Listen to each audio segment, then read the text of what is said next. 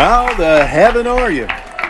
Hey, praise the Lord. I'm Jonathan. This is the Stay the Way podcast. Thank you for joining me.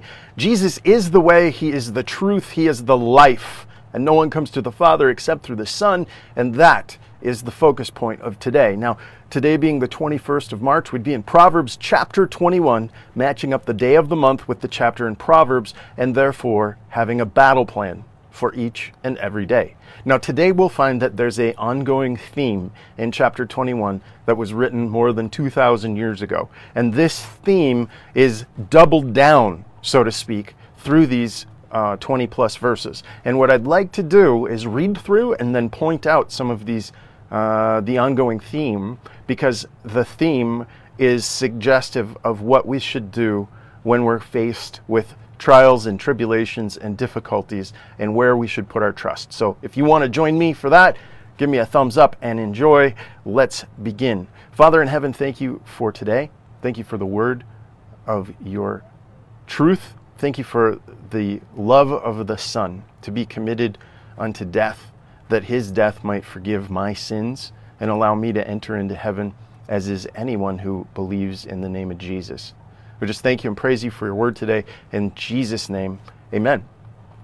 The king's heart is in the hand of the Lord, as the rivers of water. He turneth it wherever he will. So your heart might have an intention, like you may desire to get married someday, and your heart's desire is to have this beautiful wife or this handsome husband and live out a life that's pleasing to the Lord. You might say that. You might just determine that. The Lord is saying here that God is able to turn the heart of the king. So we know that in a home, the husband is determined to be the high priest in the home. He's the one that would give direction and purpose and meaning to follow the Lord or not, right, if he doesn't. But it doesn't change God's design. God's design is that he would be leading and protecting his family. Verse 2, every way of a man is right in his own eyes, but the Lord pondereth the hearts. And to do justice and judgment is more acceptable to the Lord than sacrifice. So let's put some context around this one. Justice and judgment, those are things that you would see when you go to the court. So in the court system, you are in Caesar's world. That's where the law has been established as an effort to protect and guide us. It is established by the hand of God for his purpose. And if you take any doubt into that, it actually shortcomes how important it is, especially in this context. You see, God is telling us specifically, it is more acceptable to the Lord than sacrifice. So sacrifice is where you willfully give up your will for another, right? Sacrifice is giving of yourself, of what would be most beneficial to you, giving that up for another. And possibly doing that causes a issue, right? It causes a division in the family.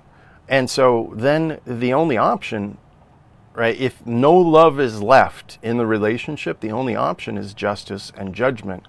And God's saying that is more acceptable. Like, trust my justice. That's what a judge is there for, is to decide what was just or unjust. And the judgment is what the penalty is for being just or unjust. And so it's important to take those things into consideration when we move through the Bible, and especially in the context of Proverbs chapter 21. Let's move on. Verse 4, a high look and a proud heart, and the plowing of the wicked, it's sin. So pride, right, is sin. The thoughts of the diligent tend only to plenteousness, but of everyone that is hasty to only to want. You won't put that effort into work. This is like mentioning from yesterday. If you don't work, you don't eat. Well, here the intention is that you're not interested in being diligent. Where, for example, I enjoy designing things and inventing things. And if an idea pops into my mind, it's something that I need to just develop. I need to just put some time into it when it's appropriate. And as I develop it, God speaks in direction into it. And so we actually end up with this design that's, I would say, inspired by God and given direction for something that might be beneficial. And I kind of document that process. I share those things. So if you're interested in design and that kind of thing, developing ideas, you can certainly take a look at my other video I posted last night. Verse 5, the thoughts of the diligent tend only to plenteousness, but everyone that is hasty only to want.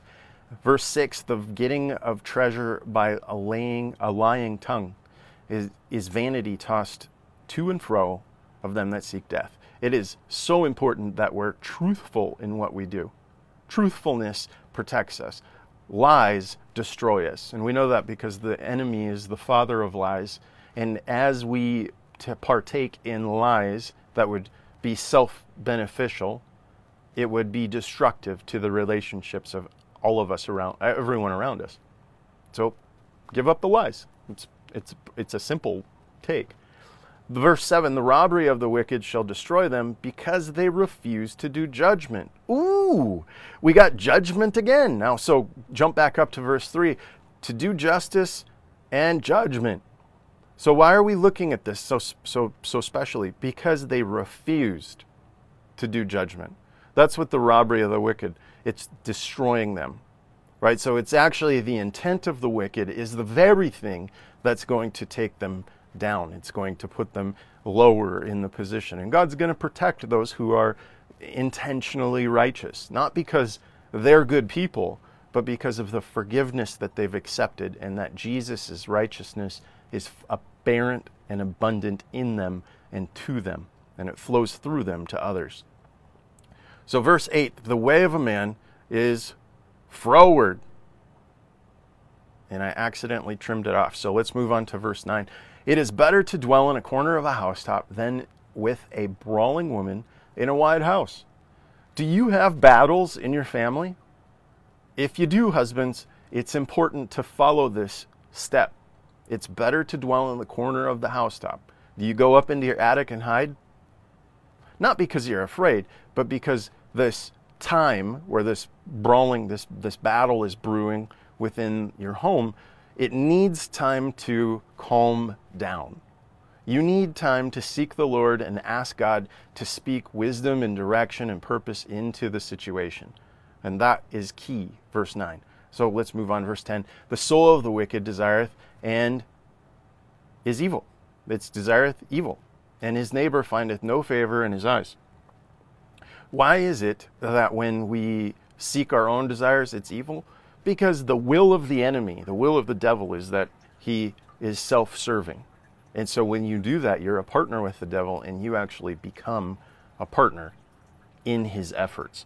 And I would suggest that that is a very dangerous place to be.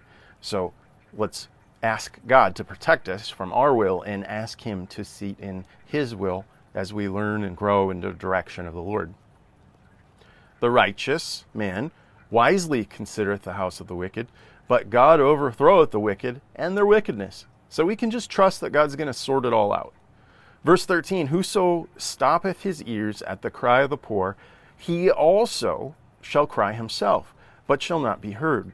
And so it's important that we answer the call of the poor when they need it. Now, the most poor situation we can come up with in life is that someone does not know the Lord as Savior, right? You can meet their needs. You could give them $1 million. You could give them $10 million. You could buy them a mansion and stock it with food for their entire life.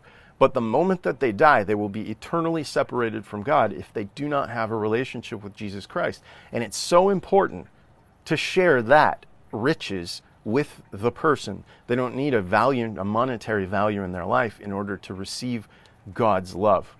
And so, amen. Let's move on.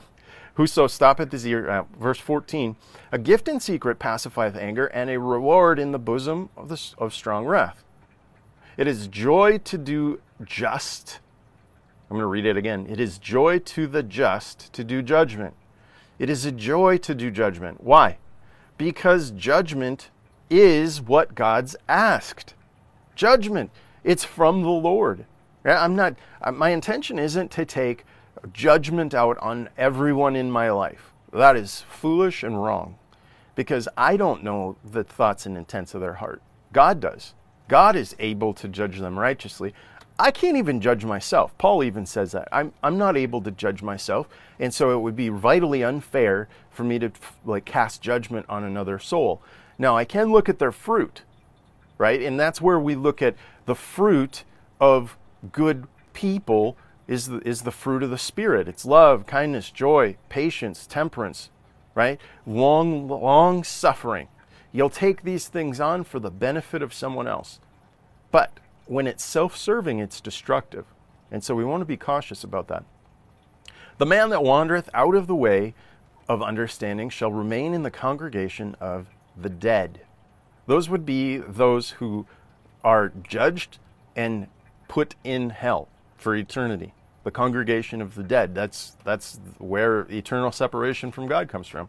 But you don't have to have that. God wants a relationship with you. He wants a desired closeness with you, but you have to answer the call. He's a gentleman. He'll say, I knock, I stand at the door and knock, and if anyone hears my voice and opens the door, I'll come in and eat with him and he with me. He wants a relationship with you, but you can't just have it without asking, right? So you have to be humble enough to ask. He that loveth pleasure shall be a poor man, and he that loveth wine and oil shall not be rich. Now, in this case, wine and oil, these are elements of the world, but we know that when Jesus drank wine with his disciples, he was joining together in the communion of the saints. Like he was inviting you to be a partaker of it. And in the spiritual realm, oil is representative of the Holy Spirit. But if you're hoarding like the gifts of the Holy Spirit, you're hoarding the intentions of food and fine drink, there's no way that you'll be rich. And I'm saying in context of spiritual riches. Verse 18, the wicked shall be a ransom. The wicked shall be a ransom for the righteous, and the transgressor for the upright. It is better to dwell in the wilderness than with a contentious and angry woman. So remember back up in verse 9, we're just 10 verses away. Here we are. It's saying literally you're going into the wilderness. You're going to go outside your home to find peace and safety, right? And then it would be with a contentious and angry woman. This is a destructive relationship. And God's instruction is that you get away, separate yourself. It's not forever, but it's for a season. And it's so that God's goodness can be worked through in this situation. There is treasure to be desired and oil in the dwelling of the wise, but the foolish man spendeth it up. He that followeth after righteousness and mercy findeth, I got to move forward here and it's a little bit tricky to see. Verse 21, after righteousness and mercy findeth life, and righteousness and honor. Those are beautiful things. A wise man scaleth the city of the mighty and casteth down the strength of the confidence thereof. Confidence within a city wall. That's a whole other topic we'll get into another day. Whoso keepeth his mouth and his tongue keepeth his soul from trouble. Do you watch what you say? Are you careful about what you speak and how you communicate? Because they can come back to be very haunting and destructive in your life. Proud and haughty, scorner is his name, but who dealeth in proud wrath? Not but. So proud and haughty, scorner is his name. We're defining what a scorner is. They're proud and haughty. So they're self-serving. They think they're smarter than everybody else. And who dealeth with in proud wrath? That's honestly how these destructive people deal with others, right? Is they're casting judgment and they're saying you are a wicked old, useless person. He coveteth greedily all the day long, but the righteous giveth and spareth not. The sacrifice of the wicked is an abomination, and how much more when he bringeth it to with a wicked mind. Its intention is that what destroys us, right? The wicked mind. I'm going to move me down here. A false witness shall perish, but a man that heareth speaketh constantly. So heareth from the Lord, right, is the context. If you hear from the Holy Spirit, you share and encourage those around you. But a false witness, somebody who's making up lies, creating stories, it's a fatal end, is this perishing end to them. A wicked man hardeneth his face, but as for the upright, he directeth his way. There is no wisdom, nor understanding, nor counsel against the Lord. There is nothing. No one who is unrighteous can stand against the Lord. No one even righteous can stand against the Lord. The horse is prepared against the day of battle, but safety is of the Lord. Do you do your due diligence to prepare for every situation that you're involved in? And if you have, and you have that peace and confidence that you've done your part, then the rest, the safety of the battle, that's of the Lord. And we can recognize that even from Gideon, going in with 300 men to overcome more than 30,000 men. Right? More than. What a glorious victory the Lord is able to give. And so with that, I pray that you are blessed and enriched, and that you might join me by coming back a little bit later. Hey, if you like this, subscribe, and God bless you.